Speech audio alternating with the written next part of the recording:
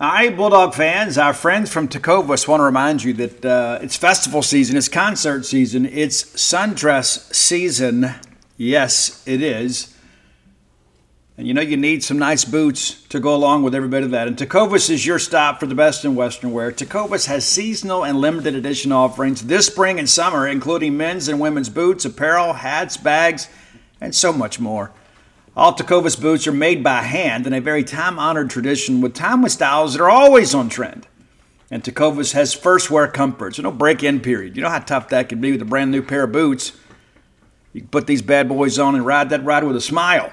It's hard to find this level of comfort paired with this same level of style. So stop by your local Tecovas store, have a complimentary beverage or two, shop the new styles, the smell of fresh leather, and a friendly staff are always at your service. Many stores even have leather custom branding to make your boots truly personalized. And with regular live music and events, there's no in-store experience quite like it. If you can't make it to a store, visit Tecovas. That's TECOVAS.com. They offer free shipping on all boots, as well as free returns and exchanges shipped right to your door. Go to Tecovas.com and find your new favorite pair of boots today.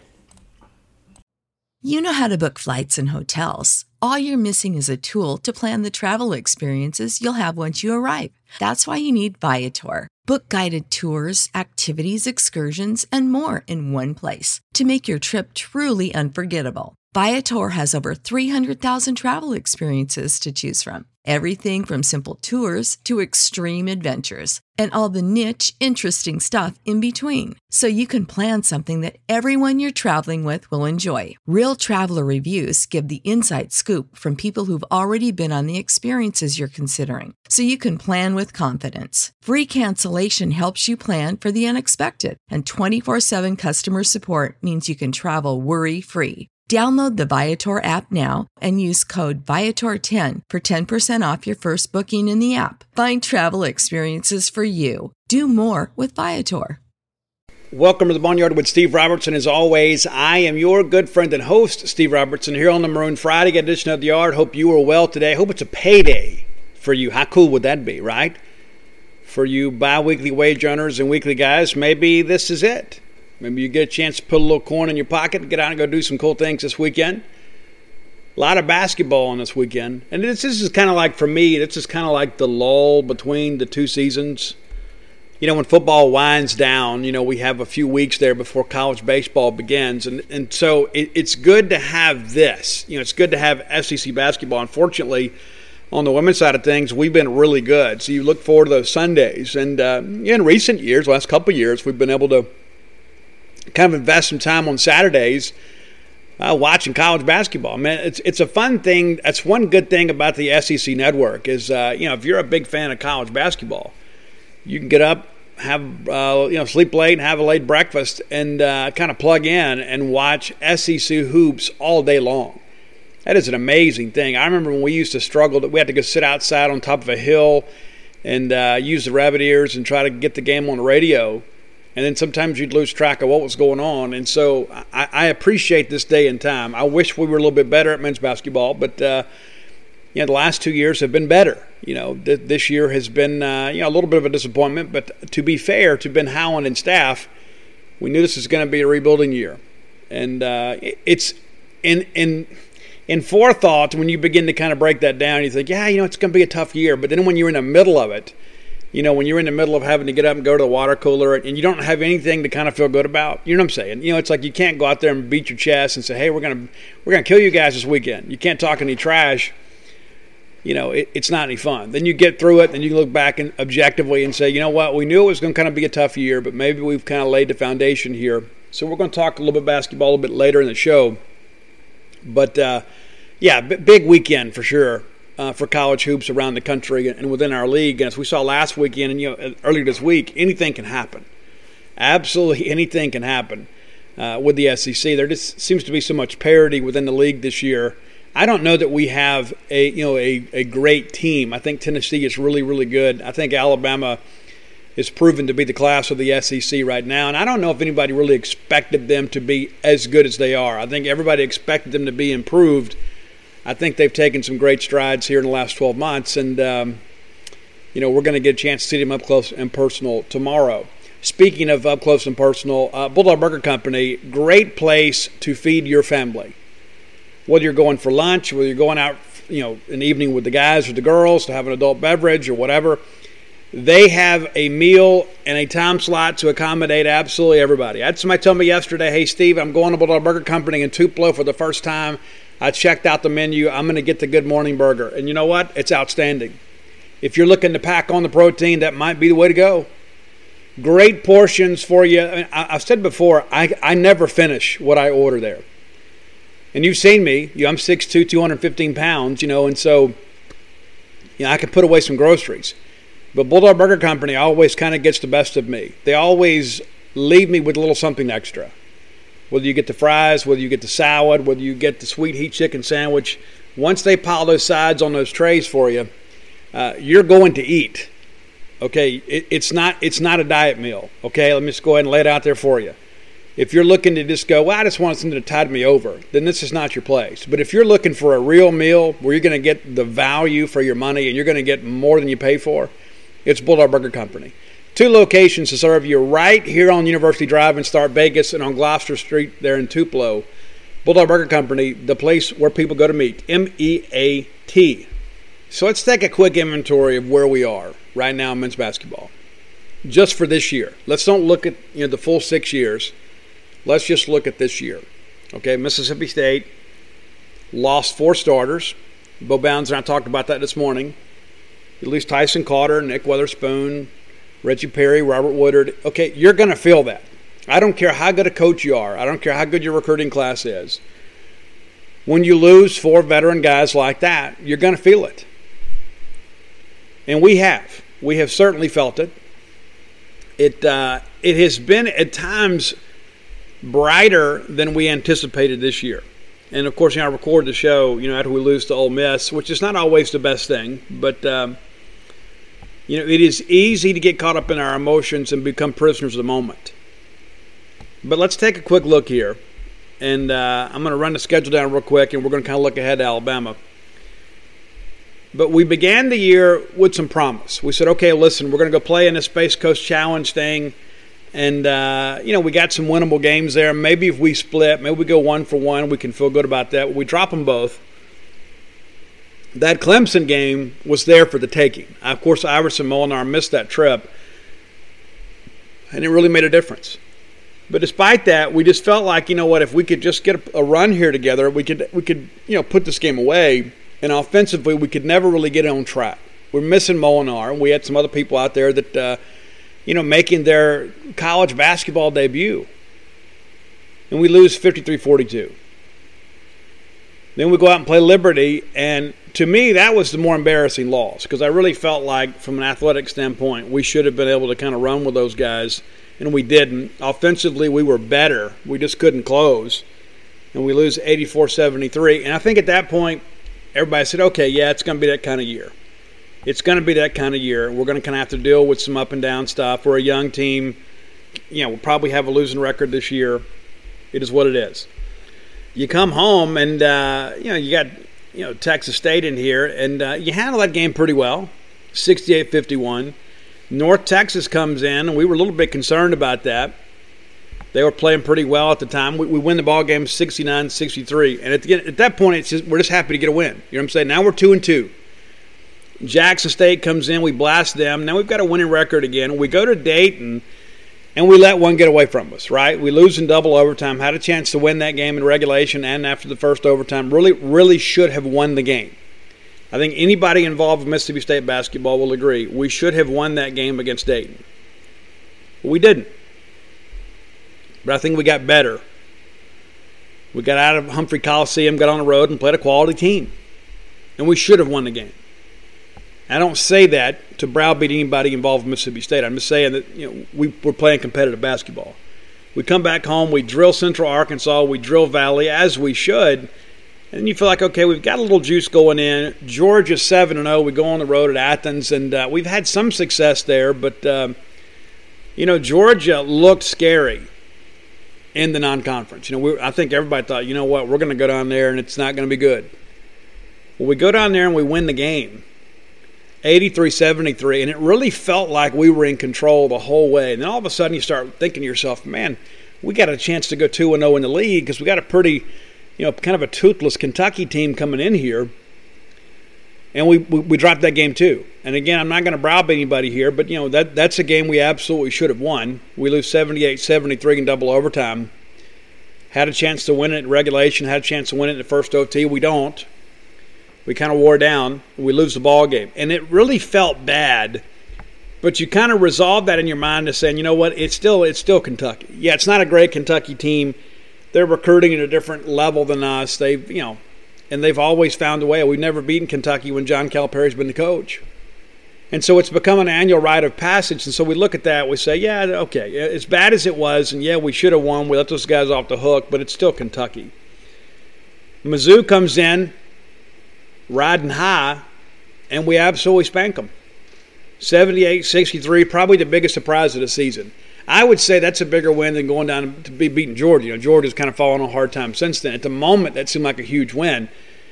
But this Missouri win is one of the better wins in Ben Howland's tenure at Mississippi State. I don't think there's any question. It's one of the best wins that Ben's had here at State. I think Missouri is quietly putting together a great season, maybe not getting the respect they deserve. But that's a really good win. Then we lose our momentum again, and we absolutely blow it and lay a turd against Texas A&M. And that one still kind of sticks in the craw a little bit because we were a better team, and they did the same thing to us last year. They came in here and made us play their game. They made it a dirty, early, grinded-out type game where everybody's firing up, bad shots when the shot clock's winding down and making us take, low percentage shots, and it worked out for them. And that's when people kind of begin to say, you know what, this is just kind of who we are. This is our identity. And it's not just because of the fact that we're young. I mean, this is just kind of who we are as a program under Ben Howland. We're going to be up and down. We're going to go win a game we're not expected to win, and we're going to lose some game to a team that has no business playing against us. Then we bounce back, and we beat Florida. And we've had some good success against Florida under Ben Howland. We have. As much as we talk about John Calipari and Buzz Williams and those guys kind of having Ben's number. Well, Ben's had Michael White's number. We've played well against Florida, kind of fired them up and inspired them to go beat Tennessee like a drum the other night. And then we lose to Ole Miss 64-46, and it really felt like it was worse than that. And listen, I know some of that it's because we're losing to Ole Miss at home and we know we got to go back to their place and play. It should be a favorable matchup for us, but it wasn't. And I give Kermit and those guys a lot of credit. I'm not going to belabor the point for a long time here. But, that's the one you look at and you say, this is not a good Ole Miss team. We've lost to some Ole Miss teams under Andy Kennedy that were really good. We have. But these have not been good Ole Miss teams as of late. Kermit, his first year was pretty good. They were bad last year. And, Ben's having a tough time, 4-7 against Ole Miss. And, that's just one of those things. It's just not going to G-haul around here, as the old-timers say. You got to be able to win. You at least got to split with those guys.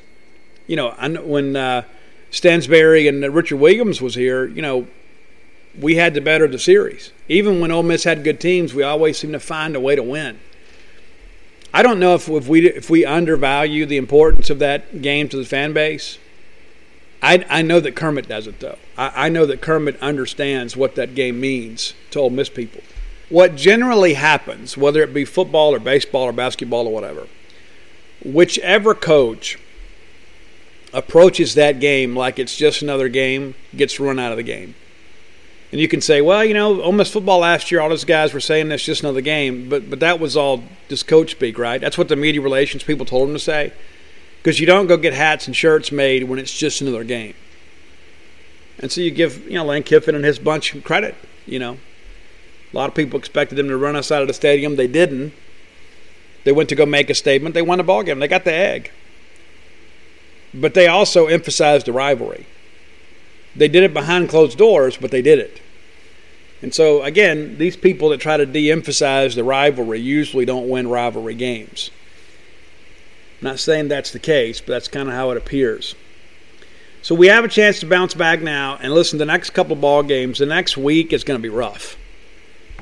We're going to be playing two of the better teams in the country, not just in the SEC, and both of them on the road. As you hear this, Ben Howland is meeting with the media kind of previewing that ball game against Alabama, I'll offer you my own thoughts on Alabama. If you have not watched them, you're really missing something. You're really missing them. They are an exciting team to watch. Nate has them playing at the top of their game. They play a perimeter game. They're so athletic. They can create their own shot. If you overcommit outside on the perimeter, they'll just go by you. These guys can really play off the bounce as well as shoot from outside. John Petty Jr., I don't know if there's anybody in the league playing better basketball than him. Averaging 14.3 points a game, also pulling down 73 rebounds. Outstanding player. Javon Quinterly, also 13.3 points per game. Matter of fact, Alabama has 4 starters averaging double digits or better. Well, I guess it wouldn't be better. It'd be like a record. You're averaging 100, right? Jaden Shackelford, 13.1 points per game. Herbert Jones, 12.6. They're getting it done. I mean, that's the thing when you look at this, look at this roster. You can't just say, okay, well, we're going to shut this guy down and let somebody else, beat us, because they can.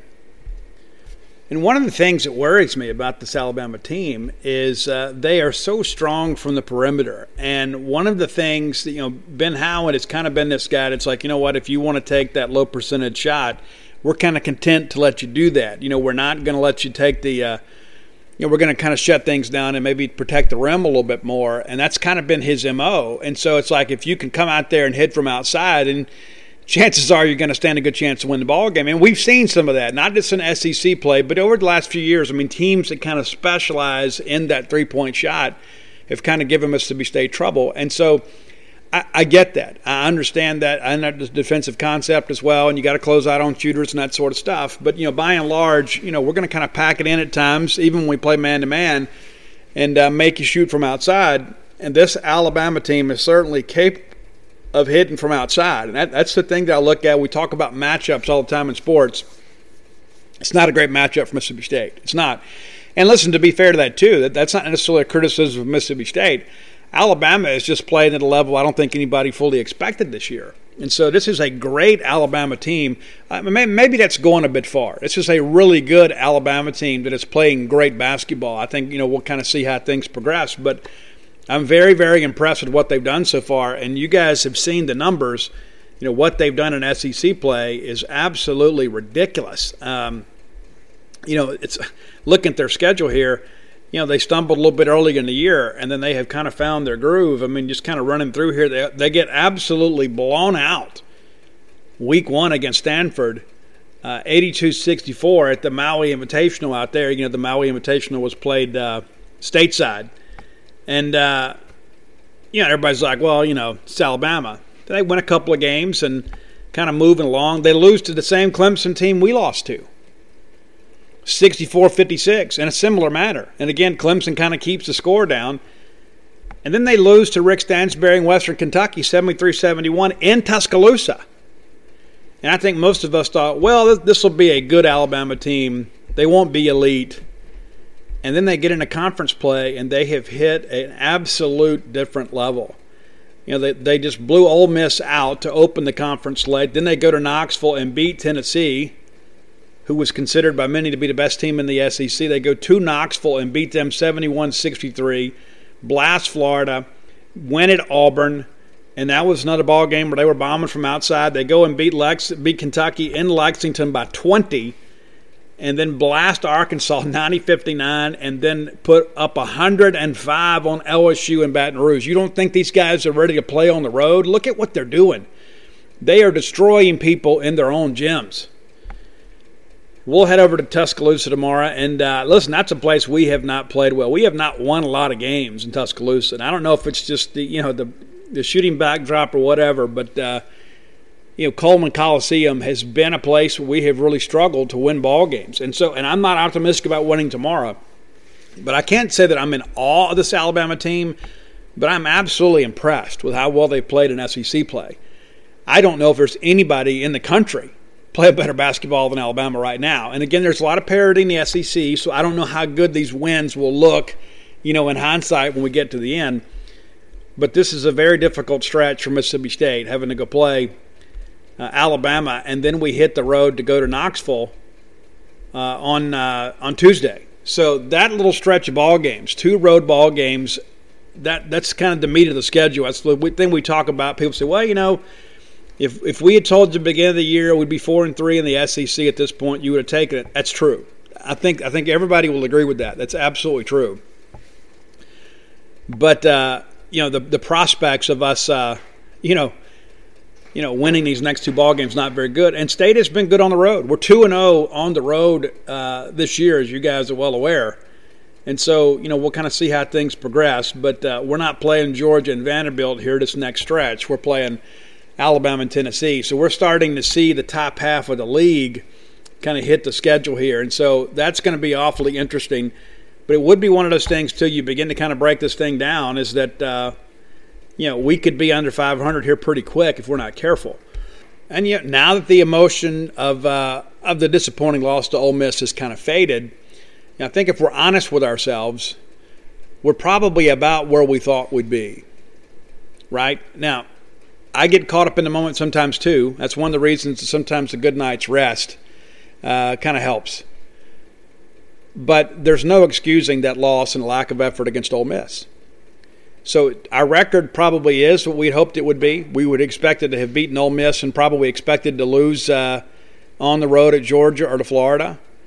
And so you probably won some games you shouldn't, but you've lost some games you should have won. And that's kind of been consistent with the Ben Howland era here at Mississippi State. I'm not going to sit here and tell you this is going to be an NCAA tournament team. And I said that even when we were winning big, even when State on one a little bit of a streak, some people are thinking, hey, we got a chance at NCAA. No, we don't. I don't think we do, unless some major things change here, in the weeks to come. And I think, some young guys are going to really earn their stripes here in the next few weeks because now, teams have seen what Molinar and Stewart can do on film. And they also understand we do not have a great third scoring option outside. Occasionally we do pretty well with Tolu Smith down low, but we're not going to beat you from 5 spots on the floor. That's just not who we are. That's not how we're built with this team. And if you go out there and you take DJ Stewart away, Molinar might beat you a little bit off the bounce, and Tolu can get you sometimes underneath, but we're not a great offensive team. And I think people see that, so they take away one of the primary scoring options, and then we don't have anybody else to kind of fill that void. And everybody wants to know what's going to happen with Ben Howland. I think Ben Howland gets next year unless the wheels absolutely come off this year. And you know what? With these young guys, if you win next year, maybe it's new life. We've been through this before with other coaches. That's one of the things that's so interesting to me is that we think about Jackie Sherrill. We had some great years with Jackie Sherrill at the end of the 1990s. But a lot of people kind of glaze over that 96 year, right? The mid-90s, we really weren't very good. Jackie was really good early 90s, really good late 90s. When 96 rolled around, people wanted to fire Jackie Sherrill. Everybody wanted to fire Jackie Sherrill, except Larry Templeton. And so we beat Alabama and we beat Ole Miss, and we end the year on a huge high note. And we weren't even ready to quit playing. It's like, we finally found some identity here. So we have a winning season in 97. Didn't go to bowl game, but we had a winning season. In 98, we win the SEC West. In 1999, we get off to that great winning streak. We go over and lose to Tuscaloosa. And ball game we probably should have won. And that was the year we got off to the great start, and everybody's saying Mississippi State's got a chance to defend the SEC West crown. Probably should have won the West again. We blew it. Then we had the 2000 year where, we go to the Snow Bowl year and probably should have had a better bowl destination. I think we probably should have gone to the Outback. I think the SEC office kind of worked some politics there against us. But, if we had made the call in 96 to fire Jackie Sherrill, we don't have 97, 98, 99, 2000. We don't have those great memories. That's not to say that another coach couldn't come in here and won, but, we kind of rode the wave with them. And I'm not going to sit here and tell you that Ben Howland's for this to put together a great run at Mississippi State. I think this is Ben's last coaching stop, but I do think next year is a big year for him. I don't think you make the move this year unless something awful happens. I mean, if we lose out or if you have a bunch of kids transfer again, because listen, that's part of the issue too. Some of the attrition we've had to the roster, not related to guys going to the NBA, but guys that we had recruited to hopefully come in and be contributors are gone. You know, people forget we had a handful of guys transfer out last year, and some of those guys could not play in the Southeastern Conference. And so you have some recruiting misses there. You know, guys you bring in, like we talk about all the time on the show, it's not the kids you don't get that get you beat. It's the kids you sign that can't play. And we signed some kids that couldn't play. And then we have to process them out of the program, and the next thing you know, we get in a situation like this where we're forced to play Cameron Matthews and Davion Smith very, very early, and they're having to play a lot of minutes, probably before they're ready. College basketball is a lot different. I'll remind you guys of another story. Back in 2012, Mississippi State baseball, everybody was ready to fire John Cohen. Everybody. Everybody was ready to fire John Cohen. And I think everybody within the fan base, even the moderates within our fan base, when the 2013 season began, I think everybody said, you know what, John Cohen is coaching for his job this year. I think that's how everybody felt. You know, I love John too, like all of you. I appreciate everything John's done for Mississippi State. But going into 2013, I felt like John needed to do some things. And we went and played for a national championship. And so it's easy, again, to get caught in the emotion of the moment. And sometimes we feel like, you know, we've kind of graduated beyond the fact that we're not supposed to ever have a rebuilding year. Said on the show many times and others. I mean, when you lose 4 starters, there's going to be a setback. You don't lose 4 starters, especially when a couple of those guys are now in the NBA, and get better as a team. You know, what happened in baseball in 2013 is all of a sudden, you know, you had guys like Daniel Brown show up, and Nathaniel Lowe, and Jack Kruger, Jeg Mangum. You had an influx of talent. You had that one recruiting class that came in and really kind of changed things because, you know, the balls changed, the bats changed, and, you know, for a while, you know, John was doing the bunt and run stuff, and that, you know, the bats were so bad when they put the BB Core bats in. They went away from BSR to BB Core bats, and they were so flat. And unless you're Hunter Renfroe, you're not hitting a home run, right? So the game evolved. And then we kind of caught up. You know, people forget this too. When John got here, we did not have a single Mississippi State baseball commitment. You know, Polk had the, and I love Coach Polk. I'm not talking negative of Coach. Coach has earned everything that he has, everything that his name is on, everything that, you know, all the respect that you guys give him, that we all give him. We love him. He's one of the godfathers of college baseball. But, you know, he had his farewell tour, and we didn't have any commitments. Now, some of that's because people knew we were leaving. Knew Polk was moving on, and Bianco and those guys were doing a great job recruiting at Ole Miss. And I don't think the casual fan understands how far in the hole we were from a talent standpoint when we made the coaching change. You go back and look at how many of those young guys, those freshmen, you know, those were, you know, John Cohen guys. You know, we were not recruiting at the same level as Ole Miss, and it caught up to us. You know, Dan McDonald and those guys were offering those kids sometimes as sophomores. And listen, we had always been Mississippi State, and we kind of poked our chest out a little bit and said, you know, hey, those kids won't commit until they've heard from us. Well, they did. You know, we got a little bit, you know, cocksure, I guess you could say. We felt like, you know what, we're Mississippi State, and if they want to go over there and play for a second-rate program, then that's fine. Well, Bianco made it a first-rate program. And so when Cohen gets here, we're kind of dealing with all of that. We're dealing with the fact that we had not modernized our approach to recruiting. We weren't working analytics. I know some people hate that stuff. We weren't working analytics. We weren't working hard. We weren't offering guys young. You know, we were waiting for guys to come to us. If they really wanted to be at Mississippi State, they'd come to camp. Well, by the time those camp invitations went out, a lot of those kids were already committed to Ole Miss. And so it took some time for us to dig out of the hole. And, you know, when Ben Howland got here, you know, from a talent deficiency standpoint, it was probably comparable. Yeah, we had, you know, Craig Sword. You know, we had I.J. Reddy. You know, we had Gavin Ware. You know, we had some pieces. But you couldn't look up and down that roster and said, you know what, this team is capable of winning big in the SEC. And one of the first things that Howland did is he hit the road. Next thing you know, you got Kegler and you got Malik Newman, you got Quindary Weatherspoon, and we're thinking, you know what, this is a young nucleus of guys that will grow up together. Lamar Peters comes along. And you know what, we had a good run with those guys. Probably underachieved a little bit. But they kind of changed the complexity of this team. it's one of those things when you begin to look at it, we began to recruit really well. I don't know that we've sustained that, though. So that's the thing. You hit the ground hard, you get all these guys in here, and you're doing great, and then they come in, and then Kegler doesn't work out, and he transfers, right?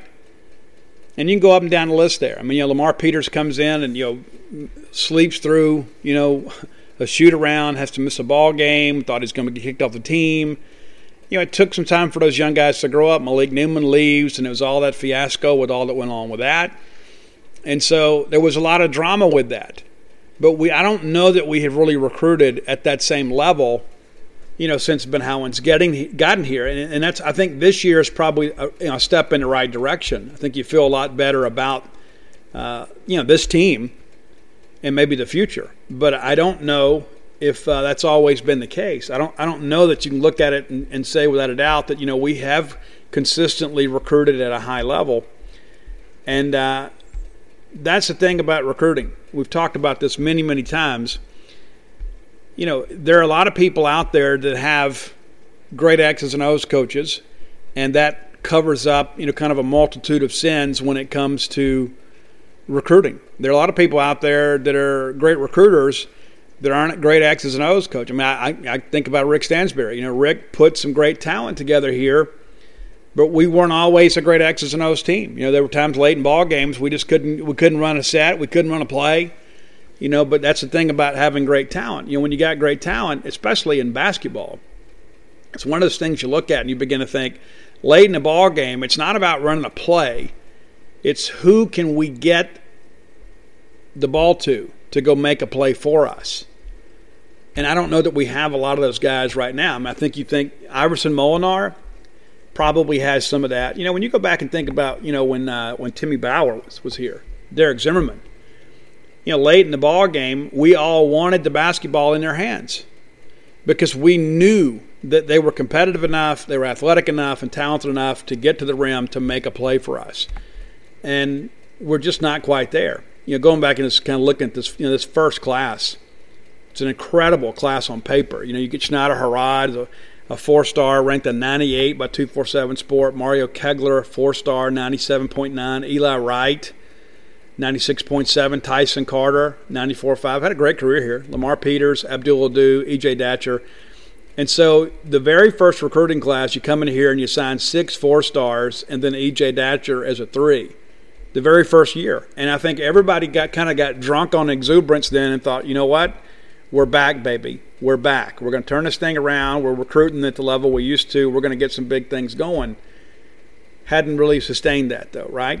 And let's look a little bit deeper before we move on. Because, you got to coach a lot harder. You know what I'm saying? You have to coach a lot harder. When you don't have those guys that can just go make a play for you, you got to coach a lot harder. Looking at that next class, Nick Weatherspoon, Keyshawn Fazell. Neither one of them completed their careers here at Mississippi State. So we needed both of those guys this year, right? And you could say, well, you know what? It was probably time for Nick to move on. Maybe it was. But that's a signing class where neither one of those guys finished. And I understand that is the trend in college basketball. But a lot of those guys are going to play pro. You get in 2018, and again, the cycle kind of shifts back in our favor. We get Reggie Perry, 4-star, Roderick Woodard, 4-star, DJ Stewart, 4-star, and then Jethro Tashamba, who's no longer with the program. We did pick up Tolu Smith as a transfer there. But again, you begin to ride the wave there. You have a really good recruiting class, but also, too, a lot of those guys, Mississippi State legacies. Now we've kind of run out of Bulldog legacies. So what do we do now? How do we kind of build on that? How do we improve our talent level? The next year after the Perry Woodard class, we have 4 enrollees, and here are those guys: Elias King, who was transferred; Iverson Molinar, who's your starting point guard; Devin Butts, who was transferred; and then Quentin Post, who was beginning to kind of round into a pretty solid role player for Mississippi State. But in the end, Post wasn't rated. Butts was not an SEC guy, and Elias King, who I actually liked, thought he had a good chance to play. So you look at this, you got Iverson Molinar, who's an 89 and a 3-star. So, again, we're not maintaining a consistent level recruiting-wise. It's kind of up and down, kind of like our seasons, kind of like our possessions, kind of like a ball game. There's some ebb and flow to it. Now, we look at last year, And I think we felt like we really took a step in the right direction. Again, just the 1 4-star with Delvin Smith. I think Derek Fountain from Holly Springs will be a solid role player for us. Keandre Montgomery out of Forest Hill is a guy a lot of people are high on. Anderson Garcia, of course. But you're restocking the roster with younger players. Cameron Matthews, of course, and you guys are seeing that kid play. But it wasn't a highly rated class. It ends up being ranked 37th and 9th in the SEC. And so those are the things that I look at. It's not just when it comes to assessing the basketball situation, it's not just what happens on the floor, because there are so many things outside of that that impact what happens on the floor. If we don't recruit at a high level, we're not going to play at a high level. And if we don't coach at a high level, we're not going to win at a high level. And so it all kind of works hand in hand together. And it's like when you go back and look at these recruiting classes, you say, oh, man, we lost so many guys to transfer and the NBA draft. You know, I point to the fact that we should have been able to absorb some of those losses had we won bigger on the recruiting trail. When you get guys that are coming in and say, you know what, hey, Reggie Perry and Robert are moving on, this is my opportunity. Next year is my opportunity. And I understand college basketball players on the men's side especially are not especially patient. Everybody thinks they're going to the NBA. Everybody thinks they're a one and done. As soon as I come in, I'm going to take over the league. I'm going to move on. They don't understand the level of competition they're about to see. But that's kind of how we see it. But again, I think Ben Howland gets next year. I think he probably deserves next year. And I know it is frustrating for all of us at times, especially when we lose ball games we shouldn't. But again, this is a situation of his making. He recruited these players. You know, he kind of chose, who to keep and who not to keep, I guess, in some respects. But, it's his program. And we're in year 6. And, if we're being fair, I think we're pretty boring on offense. And sometimes we lack a little effort on defense. But when we're good, when it all comes together, we're pretty good. We're a pretty fun team to watch. And I think there are some young pieces there that can provide kind of a solid building block kind of moving forward. And so, again, I think Ben Howland survives the year, comes back next year, and then we probably make a decision after what happens next year. And my hope is we go back and win a bunch of ball games, and we go back to the NCAA tournament. We sign Ben to an extension, and, I just want to win. It's like my loyalty is to Mississippi State, not to a coach, not to a player. And, I'll support every coach as long as they're here, but we are not winning the way we should be, and we have missed some opportunities. And I go back to 2 years ago, and I know you feel like I'm beating a dead horse. We went to the NCAA tournament for the first time in forever, and we couldn't win an NCAA tournament first-round game despite the fact that we had 3 future NBA players on our roster. Why are so many dogs suffering from health issues? Actress Katherine Heigl, who's helped save over 16,000 dogs through her personal foundation, says they're seeing more issues than ever with dogs' joints, odors, and their health than ever before. After doing a ton of research, she feels there's one place we can all look to improve our dog's health: their food. What she's discovered is that many dog foods are made in a way they can actually create toxins that could possibly be wrecking our dog's health. And that's true for many of the premium brands as well. Fortunately, she's found that just by adding a few special superfoods to her dog's food, she saw huge transformations in their health. She's made a 20-minute video explaining step-by-step how any of us can do the same thing to see incredible changes in their dog's health. I've got 5 dogs. I do. I love them. I spend most of my time with them. In fact, Mojo, my Mama Blue Heeler, has helped me write 6.5 books now. I want her to be as healthy and happy as possible. So if you feel like you do about your dogs the same way I do, let me encourage you to go to badlandsfood.com/boneyard and watch Catherine's video right now. And again, that's badlandsfood.com/boneyard. Be sure and check it out and make sure your pet is happier and healthier than ever. Let's face it, friends, we live in uncertain times. Security, probably more important now than ever before. That's why it's important to keep you, your family, your property safe by working with my friends at Eufy. That's EUFY.com. Let me tell you a little bit about this new video smart lock they have. It's super cool because basically you get a 3-in-1 security system here. You can have everything on just one device instead of having the outside of your house look rather tacky because you got all kinds of stuff out there. It's not just about your security, but convenience. No more concerns about losing keys. You can assign passwords to your family members, and you can see who's kind of coming and going. You got that integrated camera, too. It's easy to install. You can set it up with just a Phillips screwdriver. You don't have to go to a class on how to use power tools. No drilling required. You get keyless entry. You don't have to worry about fumbling with the keys when you're getting back with an armful of groceries, right? How convenient is that? That in and of itself is a great benefit. You got fingerprint recognition. It's unlocking. Got that AI self-learning chip. So the more you use it, the more accurate it's going to be. You don't have to worry about the battery. It's got a rechargeable battery that can last around 4 months. And you get a notification before it runs out, so you don't have to compromise your family security. You got passcode unlocking, remote control, 2K clear sight, camera. You can see who's at your door. You see these videos online all the time. Don't you think it's time for you to set something up so you can have the peace of mind of knowing that you don't have people constantly going in and out of your property? There's no monthly fee. Unlike other brands that charge you a monthly fee, you can have your recordings locally and never have to pay for storage. How cool is that? It's convenient, it's safe, it's a must-have for your home today. If you already have like a video doorbell, sometimes people want to come and steal your doorbell. You don't have to worry about with this.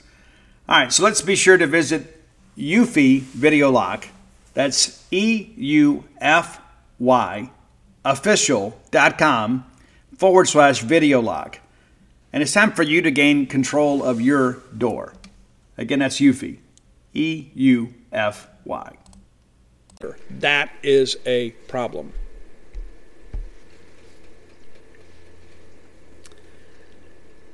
Let's get into today's top 10 list. I had somebody reach out, and I apologize, I didn't write the name down, so you have to forgive me. I tried to reach out and say, Steve, we hadn't done Styx yet, and you're absolutely right, we have not done Styx. And when I was a young man, Styx was one of my favorite bands. They got a little bit adult contemporary for me later in the catalog, right? I love the Tommy Shaw years, when Tommy was singing some lead. And Tommy was a rock guy. I think Dennis was, at times a little bit of was writing more for the radio than maybe writing from the heart. I've watched a lot of documentaries about these guys, but be that as it may, Styx, a lot of hits, man, a ton of hits. That's the thing you look at. A lot of young guys maybe today don't fully appreciate what a good band Styx was. A few of the classics, but, man, these guys were on the radio all of the time, absolutely all of the time. And when you begin to kind of look back in hindsight, I guess it's been, 50 years now? 50 years? I mean, it's incredible to think about the fact that some of these bands are still making music. And the fact that people were still paying to see them and buy their stuff just goes to show you there's some real substance with that. Styx, of course, from Chicago originally, band founded in Chicago, and has sold just an unbelievable amount of records over the years. So do your own research on them and kind of get to know them. Great ballads from them. I think as much as I love the rock and stuff, they built a name on the ballad. So here's my top 10 list, and most of these are ballads. But those of you that know me will probably know right out of the gate what number one is going to be. So number 10 is Don't Let It End. That's a Dennis song. I think you'll dig that one. Best of Times, probably a classic Styx song that probably doesn't get played on the radio enough. Number 8, huge one, Babe. Babe, I'm Leaving. I love that song. And number 7 is the first single off the Paradise Theater album. And so I've shared with you guys before, the very first album, and back in those days we had to buy records, okay, like you guys are doing it again now, you're buying vinyl. So, we were ahead of the game. The first album I ever bought, of course it was on vinyl, was Queen's The Game. The second album that I ever bought with my own money was Styx, Paradise Theater. And it was because of the song Too Much Time on My Hands, which is your number 7 song. Absolutely love that track. You'll dig it too. If you haven't, go check it out. Number 6 off of Kilroy Was Here. It's Mr. Roboto. This is when the band really began to change. It's like it was kind of this performance theater. They were kind of trending away from being a rock band, and that really led to some of the friction between Dennis and Tommy. Number 5, and there are some people out there that would probably say this is Styx's best song. I would disagree, but it's Lady. And I love the percussion on this this song as it gets a little deeper into the into the song. I think you'll dig that too. It's again, it's a great ballad, but it's got a little bit of a rock element to it. Number 4, and this is when Styx came back. This is when Styx kind of went away. They reunited and they came back. And this is much later in the catalog, but I love this song. And I was a radio DJ at the time when this song came out, and we put it in the heavy rotation. It's Show Me the Way. I want to say this song went to number 1. I might be wrong about that, but I know that it was in the top 10 on just about every chart. Number 3, and Roy says this should be number 1. Roy's wrong. Roy Samante, of course, is the guy that puts together the Spotify top 10 list. Roy says this should be number 1. When Roy gets his own show, he can do his own top 10 list, and he can make this song number 1. It's number 3 for me. It's Come Sail Away. I do love the instrumentation on this one. It's not just the vocal for me. I think the way this song is constructed from start to finish is a masterpiece. I really, really do. But I just like the rock and stuff a little bit more. You know what I'm saying? A little bit more. Number 2 for me is a Tommy Shaw written and performed classic. It's Blue Collar Man. And that kind of fits us, right? At Mississippi State, we're blue collar folks. But number 1, there's no question to me, it's Renegade. It's absolutely, Renegade is the best Styx song. It is not close in my mind. It is really not. I think it's number 1 with a bullet. And it's not just because I'm a Pittsburgh Steelers fan and they play this every time we need a defensive stop. I think the guitar on this is great. I love the vocal on it. And I think the message behind it, I think every young man at some point kind of fashions himself as a bit of a renegade. And it's a great story within the song. And, talking about the gallows pole and things like that. And, I'm in fear of my life and I'm a long, long way from home. Renegade, without a doubt, the best Styx song. Roy, deal with it. If you have ideas for the top 10 lists, reach out, let me know. I'm happy to do them. You can find me on all forms of social media at Scout Steve R. You can tweet me, direct message me, whatever you want. DMs are always open. And I might do your song. I get a lot of people that reach out, and they have some of these obscure bands that don't have a lot of big hits. And sometimes it's difficult to do those. But I do review them all, and I apologize if I don't respond to everybody. I do my best. But there's your list for today. Styx, band from the early 70s. It's still making music, goodness, almost 50 years later. It's crazy to think about that. All right, Campus Bookmart, longtime sponsors of this show. And listen, you need to be sponsors of Campus Bookmart. Those people believe in Mississippi State. They're all Bulldog people. They get excited about it. They go to the ball games. It's very rare that Mississippi State has a sporting event that one of the employees from Campus Bookmart's not there. They turn out and go. Standing man, Miss Kathy Brown, the lovely, talented Susie, who gets lovelier by the day. If you don't believe me, just go by. Every time that you go by, she'll be better looking. So go by, check them out. And if you can't make it to town, let me encourage you to visit them on the World Wide Web at campusbookmart.net. That's campusbookmart.net. And by being a loyal Boneyard listener, we'll give you a phrase that pays, and that is BSR, which stands for Beautiful Steve Robertson. And that'll get you free shipping on all orders over $50. Any order less than $50, absolutely incomplete. All right, let's talk a little bit about baseball. You guys are well aware now that we have got a huge opening weekend, February 19th through the 21st at Global Life Field there, the home of the Texas Rangers in Arlington, Texas. So if you haven't kept up, D1 baseball, I use the D1 baseball rankings. I don't use the coaches poll. I don't use the AP. There's like 1,000 different rankings out there, and it seems like they all get tweeted out there. And so the one for me that has the most authenticity, and I know, listen, I get it. Sometimes I think they're a little bit high on Florida too, but it's D1 baseball. Because Kendall and Aaron Fitt and Stitch and those guys, they are on the road. And that's not to say that Baseball America's not. I just think that D1 Baseball has a bigger staff that gets out and sees a lot more teams. So that opening weekend, we're going to have 6 top 10 teams play a round-robin tournament. 6 top 10 teams. Think about that. What a shakeup that's going to be after that weekend, right? And what a great way to make an early statement if you're Mississippi State. You know, somebody's going to come out of the weekend as the big winner. And somebody's going to come out of it as a big loser. And then everybody else is going to be like, feeling pretty good. Number 3, Texas Tech. number 9 Texas, and number 10 TCU. That's who's on the other side. We're going to play all 3 of those teams. So we're going to get 3 top 10 matchups the very first weekend. So our pitching staff, we're going to figure out what we got pretty early. On the SEC side of the bracket, it's number 6 Ole Miss, number 7 Mississippi State, and number 8 Arkansas. I don't agree with Ole Miss being ranked ahead of us, but listen, it's a preseason poll. It's almost like preseason polls don't mean anything, right? What matters at the end is that we're playing our best baseball. And listen, I think this Ole Miss team is really good. I don't think they have the pitching Mississippi State does. And that's one of the things Aaron Fitt, somebody asked him that question, and he answered it, and I thought Aaron did a great job. Hoglund and Lucchesi, those guys have pitched in the SEC. And Doug Lucchesi's great. He is a really, really good pitcher, bona fide Friday night starter. I'm not so big on Hoglund like some other guys are. But to be fair, we got some guys that got some juice, but they don't have any SEC innings. And so they're a bit unproven against league competition. So, yeah, those guys are out there just kind of lighting things up against non-conference opponents. But what are they going to do, against LSU? What are they going to do against Auburn? We don't know yet. And so I understand a little bit of the reservation there. And it's easy for us to get excited about our own kids, right? I mean, it's what happens. It's like we see these guys out there dominating. We all saw Christian McLeod out there last year, and we saw that he was exactly what everybody told us that he would be. And so I'm excited, and I'm not just cautiously optimistic. I am irrationally exuberant about this Mississippi State baseball team, and I'm excited about that weekend. We got to go up there and win a couple ball games.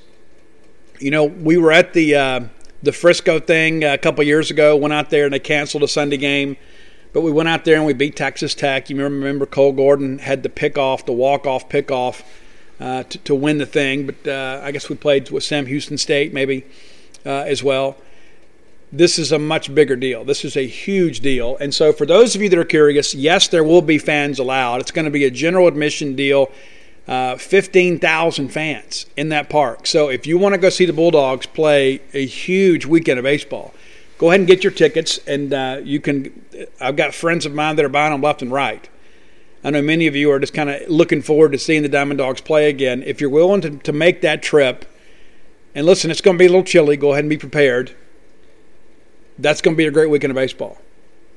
Now, the next question everybody always says is, what about attendance at Dudy Noble?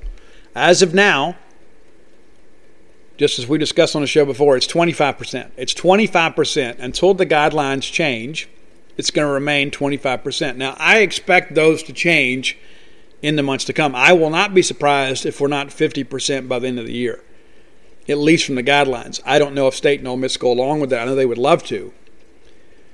But, talking to people around the state in the medical community, we have seen a drastic reduction in hospitalizations here in the last week, 10 days. So things are kind of trending in the right direction. The vaccine is out there. Gene's already gotten it.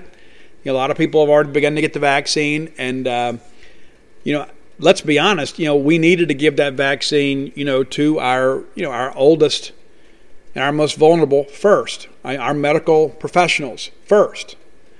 And so it'll trickle down, and eventually we'll all get an opportunity to take it. Some won't take it, some will. But I think we're beginning to see some positive impact from that. And so do I think that we are able to not wear masks? No.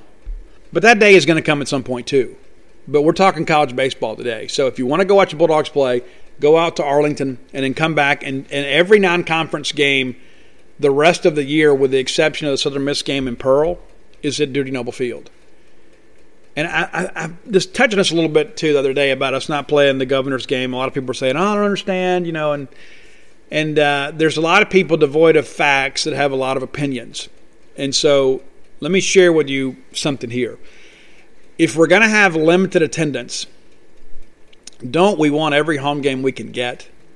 You know what I'm saying? I mean, if we're going to be limited to 25% attendance, which 25% at Dudy Noble Field is still a lot more than what most people get. But if we're going to be limited, don't we want every possible home game? And then so you've got a situation here where you're giving up a home game and both teams are splitting a purse, and it's only part of a purse. I get it. I understand it. I like beating Ole Miss as much as anybody, but I also understand too that when you look at the financial situation that's involved with athletics today, if we have to give up that game to play another home game, it's probably smart. I don't know what the arrangement is with Southern Miss. I would have been okay with giving that one up too. And I understand one of the main reasons they do that is for all of you guys in Central Mississippi.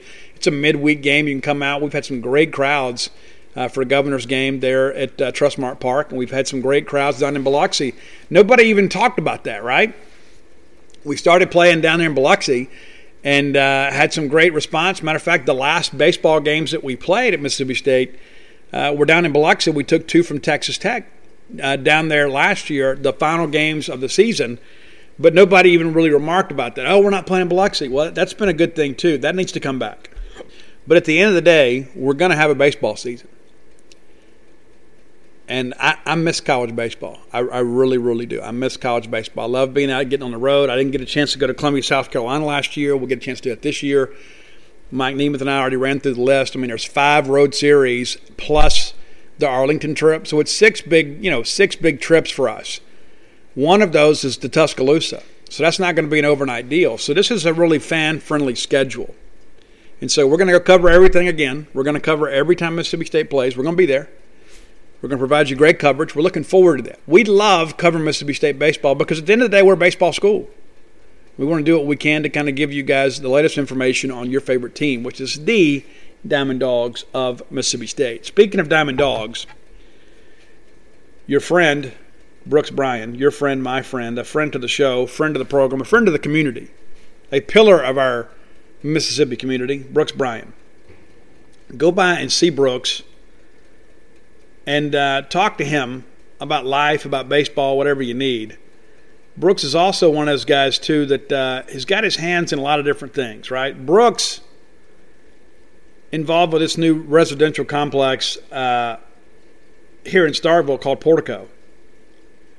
And if you are thinking about relocating to Starkville or moving within the confines of the greater community of Starkville, give Portico a chance to serve you. Located just off Garrett Road behind the Hilton Garden Inn and the Cryford Jeep dealership, 1.1 miles from campus. Think about that. One of the best things about moving to Starkville is you get to go to the ball games, and you're right there at campus. And they've even built that Walmart neighborhood market right out there for you, so you don't have to go fight all that traffic or jump on the bypass and go all the way to the big Walmart when you forget that gallon of milk. It's right there. Easy access to both 82 and 25. There'll be 51 houses total in this whole residential complex. 18 houses already in the first phase, getting ready to go, and then 33 more in the second phase. That'll take place this year. Houses will be from 1,300 to 2,000 square feet, and from 2-bedroom, 2-bath up to 4-bedroom, 4-bath. Portico includes a walking trail and a pavilion area, so you can go cook out and then walk off those calories right there in your neighborhood. That's a really cool thing, too. Brooks Bryan, one of the developers. You can reach him for more information at 601-416-8075. Again, that's 601-416-8075. Listen, we'd love for you to come be part of our community. We love it when you come and visit, but man, how great would it be if you came and stayed? Portico, the greatest new residential community here in Starkville. All right, let's talk a little bit of recruiting. I got some information for you guys I'm pretty happy to have. I think it's important that you have this. So I have done some research about this new transfer rule. You know that there was a talk the one-time transfer rule was going to pass in January. They've tabled the issue. The feds got involved and everybody got nervous. But here's the deal. There were a lot of players that hit the transfer portal in December and signed with schools in December and then made the move in some cases across the country to a new school with the expectation of being immediately eligible. So what I am told is that any player that transferred in December and made the move to their new school, if they are on campus and enrolled in class for the spring semester, that they will be granted a waiver to be eligible to play this year. So that removes the concern about Mekhi Polk and Randy Charlton. I was told early on Charlton probably had a good argument for a waiver anyway. But if what I am hearing is correct, and I have been told this by 2 people who would know, that your guys that enrolled in January will be eligible as a one-time transfer. They will be given the waiver, so they will not have to sit out. Now, if you transfer within the SEC, that's a different deal. But these guys like Charlton and Polk, they're going to play. They're going to be ready to play for Bulldogs this year. So go ahead and relax, feel good about that. You don't have to worry about that legislation kind of getting tabled or whatever, or even put off for another year. It will not impact those two guys. Fair enough? Now, the guys that sign in February, it's going to be completely different. Those guys are going to have to operate under the old rule until, if and when that new rule passes this year. If you sign in February and you are not enrolled at your school in the spring, which you can't, right, then you're going to have to sit unless the one-time transfer rule passes. And so that's what makes Makai Polk such a big deal. That's what makes Randy Charlton such a big deal, is they're not grad transfers, but they're going to get immediate eligibility like a grad transfer would. Now, what else is left out there? Now, the drop-add date for Mississippi State was earlier this week. There's always a little wiggle room. Always a little wiggle room. So don't rule out the possibility of another transfer sneaking in here late. You know, we've talked a little bit about Jalen Green, former number one player in the state of Texas. Jason Washington recruited him to Texas and beat everybody in the country for him. He's played. He's looking to get out and start over. I'm told Mississippi State is in a great position with him. Not quite ready to call it just yet. But don't be surprised if you get some good news on him in the days to come. Don't be surprised. Not ready to call it, but I'll just tell you, I like what I'm hearing about this situation. I like it a lot. I like it an awful lot. Now, one of the things, too, I think it's important to understand, too, people say, well, Steve, we got Martin Emerson and those guys coming back. Where's he going to play? Well, he's going to play safety. He's going to play safety. And that's the thing when you begin to think about that. We want to play our 5 best defensive backs. And so when you've got a guy like him that has the versatility to play safety, then you play him at safety if that's where your immediate need is. So if we begin to think about the possibility of Jalen Green, a former 5-star player, enrolling at Mississippi State, taking part in spring practice, and then competing for and winning a starting job in that safety spot next year, Makai Polk, Randy Charlton, guys, these are starters. These are starters from other programs that are coming in. So we talk at length about the transfer portal and what it means. We needed help at a few positions. We needed an older defensive end. We got one in Charlton. He's going to be able to play. We needed help at wide receiver. We went out and signed a bunch of young guys we're excited about. Then on top of that, you go ahead and add Polk as a stopgap guy. You feel really good about life. Now you've got the possibility to add Jalen Green, who could play. Now, Eddie Smith would not have been able to play, which is why he transferred out of the conference. He went to Illinois. That's not to say that Illinois did a good job recruiting him, but they're going to be able to give him play. If the one-time transfer rule passes before the season begins, then he'll be able to play there. The SEC rule is not expected to change, so Eddie Smith would have had to sit at Mississippi State this year. It's a no-brainer. And I know there are some people out there that are so critical of Mike Leach and our staff, and we never do anything right. But we would be doing this kid a disservice if we took him, and then he had to sit again. Not to mention we'll be doing a disservice to our football team when there's other guys out there of comparable or better ability that can play this year. It's about winning football games. This is not the Boy Scouts. This is the Southeastern Conference. People always ask, well, Steve, there's 4 spots left. Where do you think they'll go? If I had to call it today,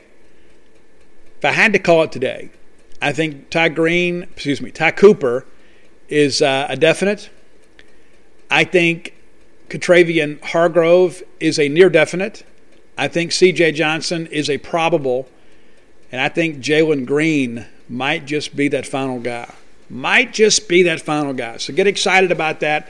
Be sure to tune in to genespage.com this weekend as we update that situation with Jalen Green. We may have some information sooner rather than later. And so we're waiting to hear like everybody else, but I am told by 2 people with knowledge of the situation that this is no longer a possibility but a probability. We'll see what happens here in the next couple of days because things could change. I mean, what if somebody else gets on the phone with him today and says, hey, let's do this instead?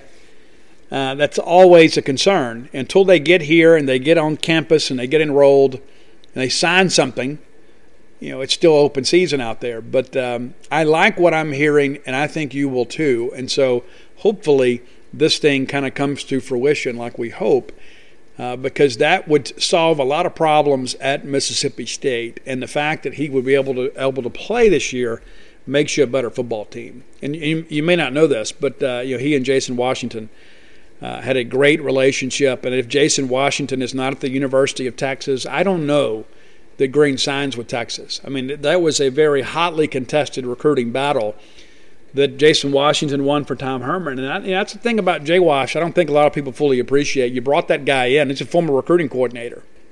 The guy knows the game. And now he's had a year to kind of sell Mississippi State. He kind of understands who we are, who we can attract, and that sort of stuff, and kind of the selling points of the Bulldog experience. And so I look for him to have a big year this year. I really do. I think he's going to have a really good year at Mississippi State. And I think it's about to start. All right, if you hadn't done so, go to StarkVillains.thebook.com or go to AlphaDogs.thebook.com, and they'll all take you to the same place. And you can get signed copies of Flim Flam, Stark Villains, and Alpha Dogs. And I got some more stuff to share with you guys on that in the weeks to come about all of that. But also, too, if you're looking for Stark Villains gear, go to StarkVillains.com and you get T-shirt, hoodies. You can get them in your school colors more times than not. Happy to be a part of that. Look forward to you guys doing that. Everybody needs a Stark Villain shirt anyway. You need one. Even if you don't like me, just the fact that you spend time in Starkville or you are from Starkville, you should want to wear that shirt. Stark Villain. That's who we are. We don't mind putting a black hat on. We don't mind getting a little act right out there. So a lot of good things to talk about. Hopefully we'll have some things to celebrate, perhaps a new signee come Monday. But until then, let's all live our lives in a way we make more friends than enemies, and people can see a difference in the way we live. When you need mealtime inspiration, it's worth shopping Kroger, where you'll find over 30,000 mouth-watering choices that excite your inner foodie. And no matter what tasty choice you make, you'll enjoy our everyday low prices, plus extra ways to save, like digital coupons worth over $600 each week. You can also save up to $1 off per gallon at the pump with fuel points. More savings and more inspiring flavors make shopping Kroger worth it every time. Kroger, fresh for everyone. Fuel restrictions apply.